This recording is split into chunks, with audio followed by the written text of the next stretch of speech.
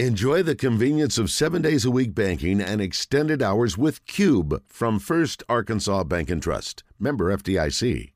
It's time for The Zone to be joined by former Razorback baseball player and current Diamond Hog color commentator, Bubba Carpenter. Bubba Carpenter is brought to you by Johnston's Home Center in Benton. Visit them on the web at johnstonsHomeCenter.com. Johnston's Home Center in Benton. If they don't have it, you probably don't need it. Now, let's play ball with Bubba Carpenter.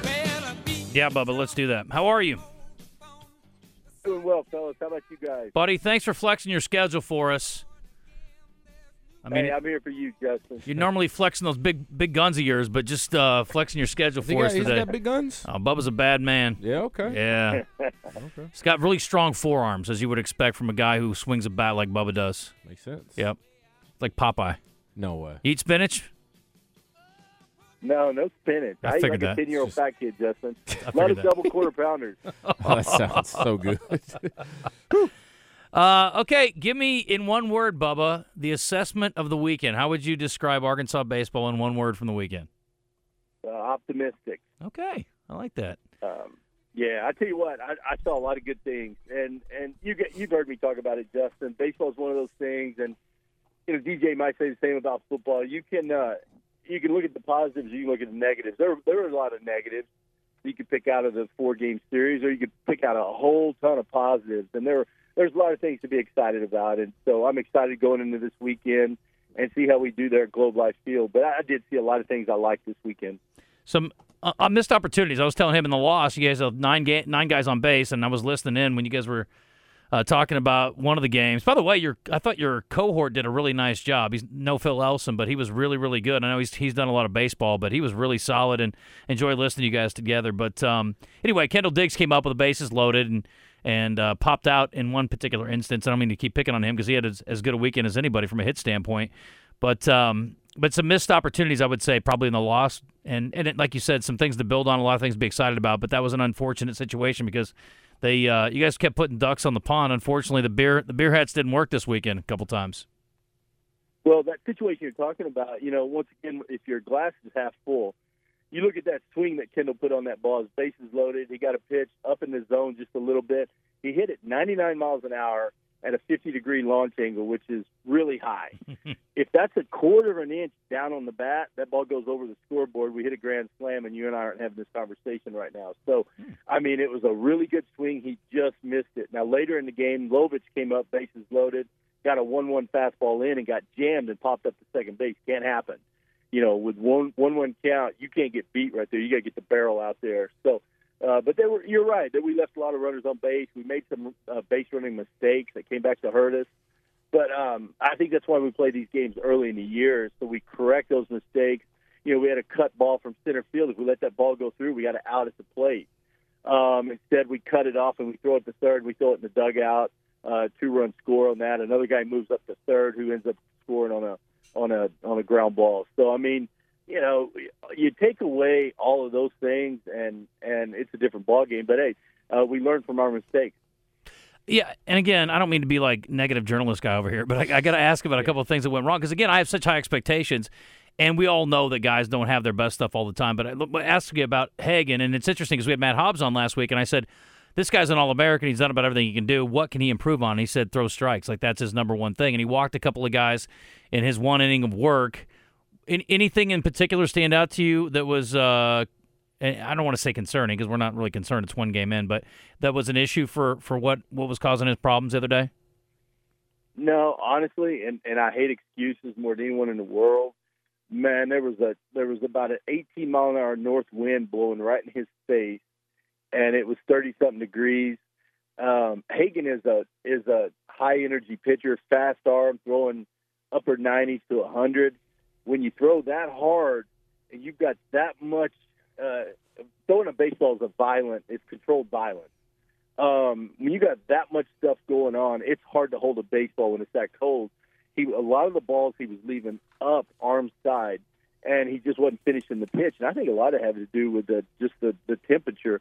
If you look at it, his spin rate was down on every one of his pitches, 200 or 300 RPMs, and so that tells me he wasn't getting a good grip on the ball. So I don't see a whole lot into that. Even as bad as he pitched, I said something on the air. He threw 42 pitches. I said he really only threw 2 pitches, and Phil kind of gave me that look, But he hit the guy with an 0-2 count. You can't do that, the 2-hole hitter. Leadoff guy had a good at-bat, fouled off a couple pitches, drew a walk. Next guy gets an 0-2 count, supposed to be a fastball away, hits him with a fastball in. Then he leaves a 3-2 slider up to Trimble, who's their best hitter.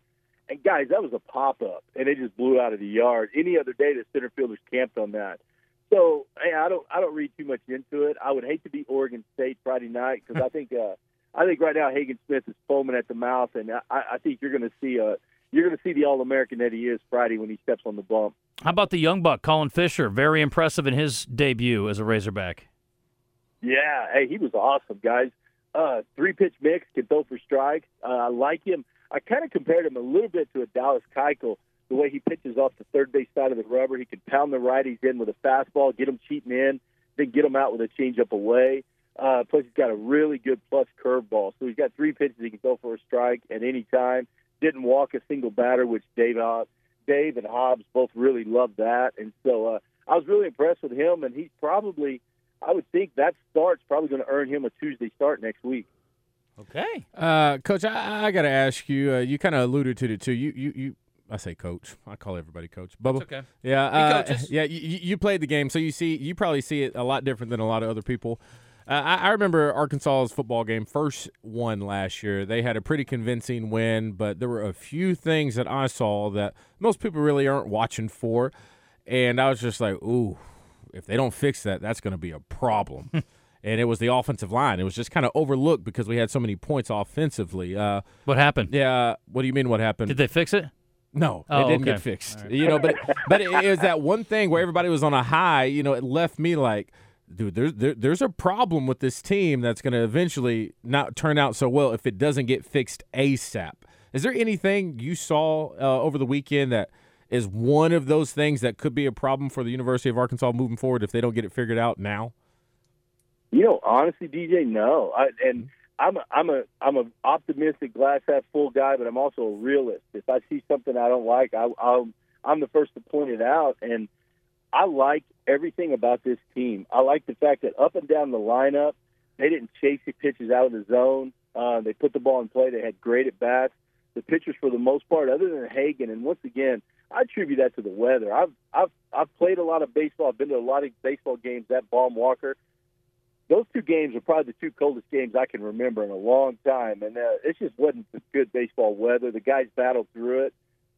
The little mistakes that we made on the bases, I know Dave will get that fixed. The cutoff relay thing, they've already changed their verbiage on that, so that's going to be fixed. So, no, to answer your question, there's nothing that stood out. Now, if it was 70 and 75 and sunny, I'd be like, yeah, I'm a little worried about Hagen Smith, but 30 degrees with a north wind of 17 miles an hour, I'm not worried about Hagen at all. And now, if he goes down there and has a bad start this weekend, then I might feel a little different. And say, okay, wait, we got to throw more strikes. But man, as of right now, there's so much to be positive about. I even like some of the guys off the bench that came out and played, in a couple of the other games and put the ball in play hard. Some loud contact, some good plays on defense. So I'm excited about everything. But talk to me next week. I might feel a little different. We're gonna get tested this weekend at Globe Life Field. We play 3 really good teams, so we're going to know a lot more about this team on Sunday on the trip back home. Are you going this weekend? Are you able to make it? No, I'm not going to go. I'm going to stay here and listen to Phil on the radio, and yeah, I don't want to go. I know it's hard. Year, and it was a lot of fun. Yeah, I know it's hard for you to get away a lot of times, so no big deal. But just curious about that. So, well, Bubba, listen, I appreciate it. I'm excited about the matchups this weekend, and I think, hey, 3 out of 4. And showing some excitement and some optimism, as you said. I think people probably feeling pretty good. So we'll see how week 2 goes with Hagen on the mound. He's going to join us on Wednesday, too, by the way. We're going to have a chance to talk to Hagen again this season, thanks to our friends at Stiefel. So we appreciate them and looking forward to that. Any questions I should ask Hagen, courtesy of Bubba Carpenter? Ask him about the weather. I doubt that Hagen's going to make an excuse, though. But with his spin rate being down on all of his pitches, plus he's got a splitty. It's hard to get a feel for that splitty in the cold weather. I don't think he's going to make any excuses. No, just tell him to get ready for Friday night at Globe Life Field. But, hey, I do want to give Will McIntyre a shout-out. Yes. He was kind of our player of the week because he came in that game in the second inning after Hagan went out. And I love the Arkansas boys. I always got to give them props when they step up. And Will was huge for us this weekend. He came in and ate up some innings on that Friday game and kind of quietened things down, got us a chance to get back in the game and win it. So give Will McIntyre a big shout-out. Yep, absolutely deserves it for sure. Bubba, thank you, buddy. I appreciate you. Thanks to Johnston's Home Center down in Benton. And we will join you next Monday in our normal time slot. I'm going to ask. All right, y'all have a great week. Go Hogs. All right, Bubba. See you, You're the buddy. man.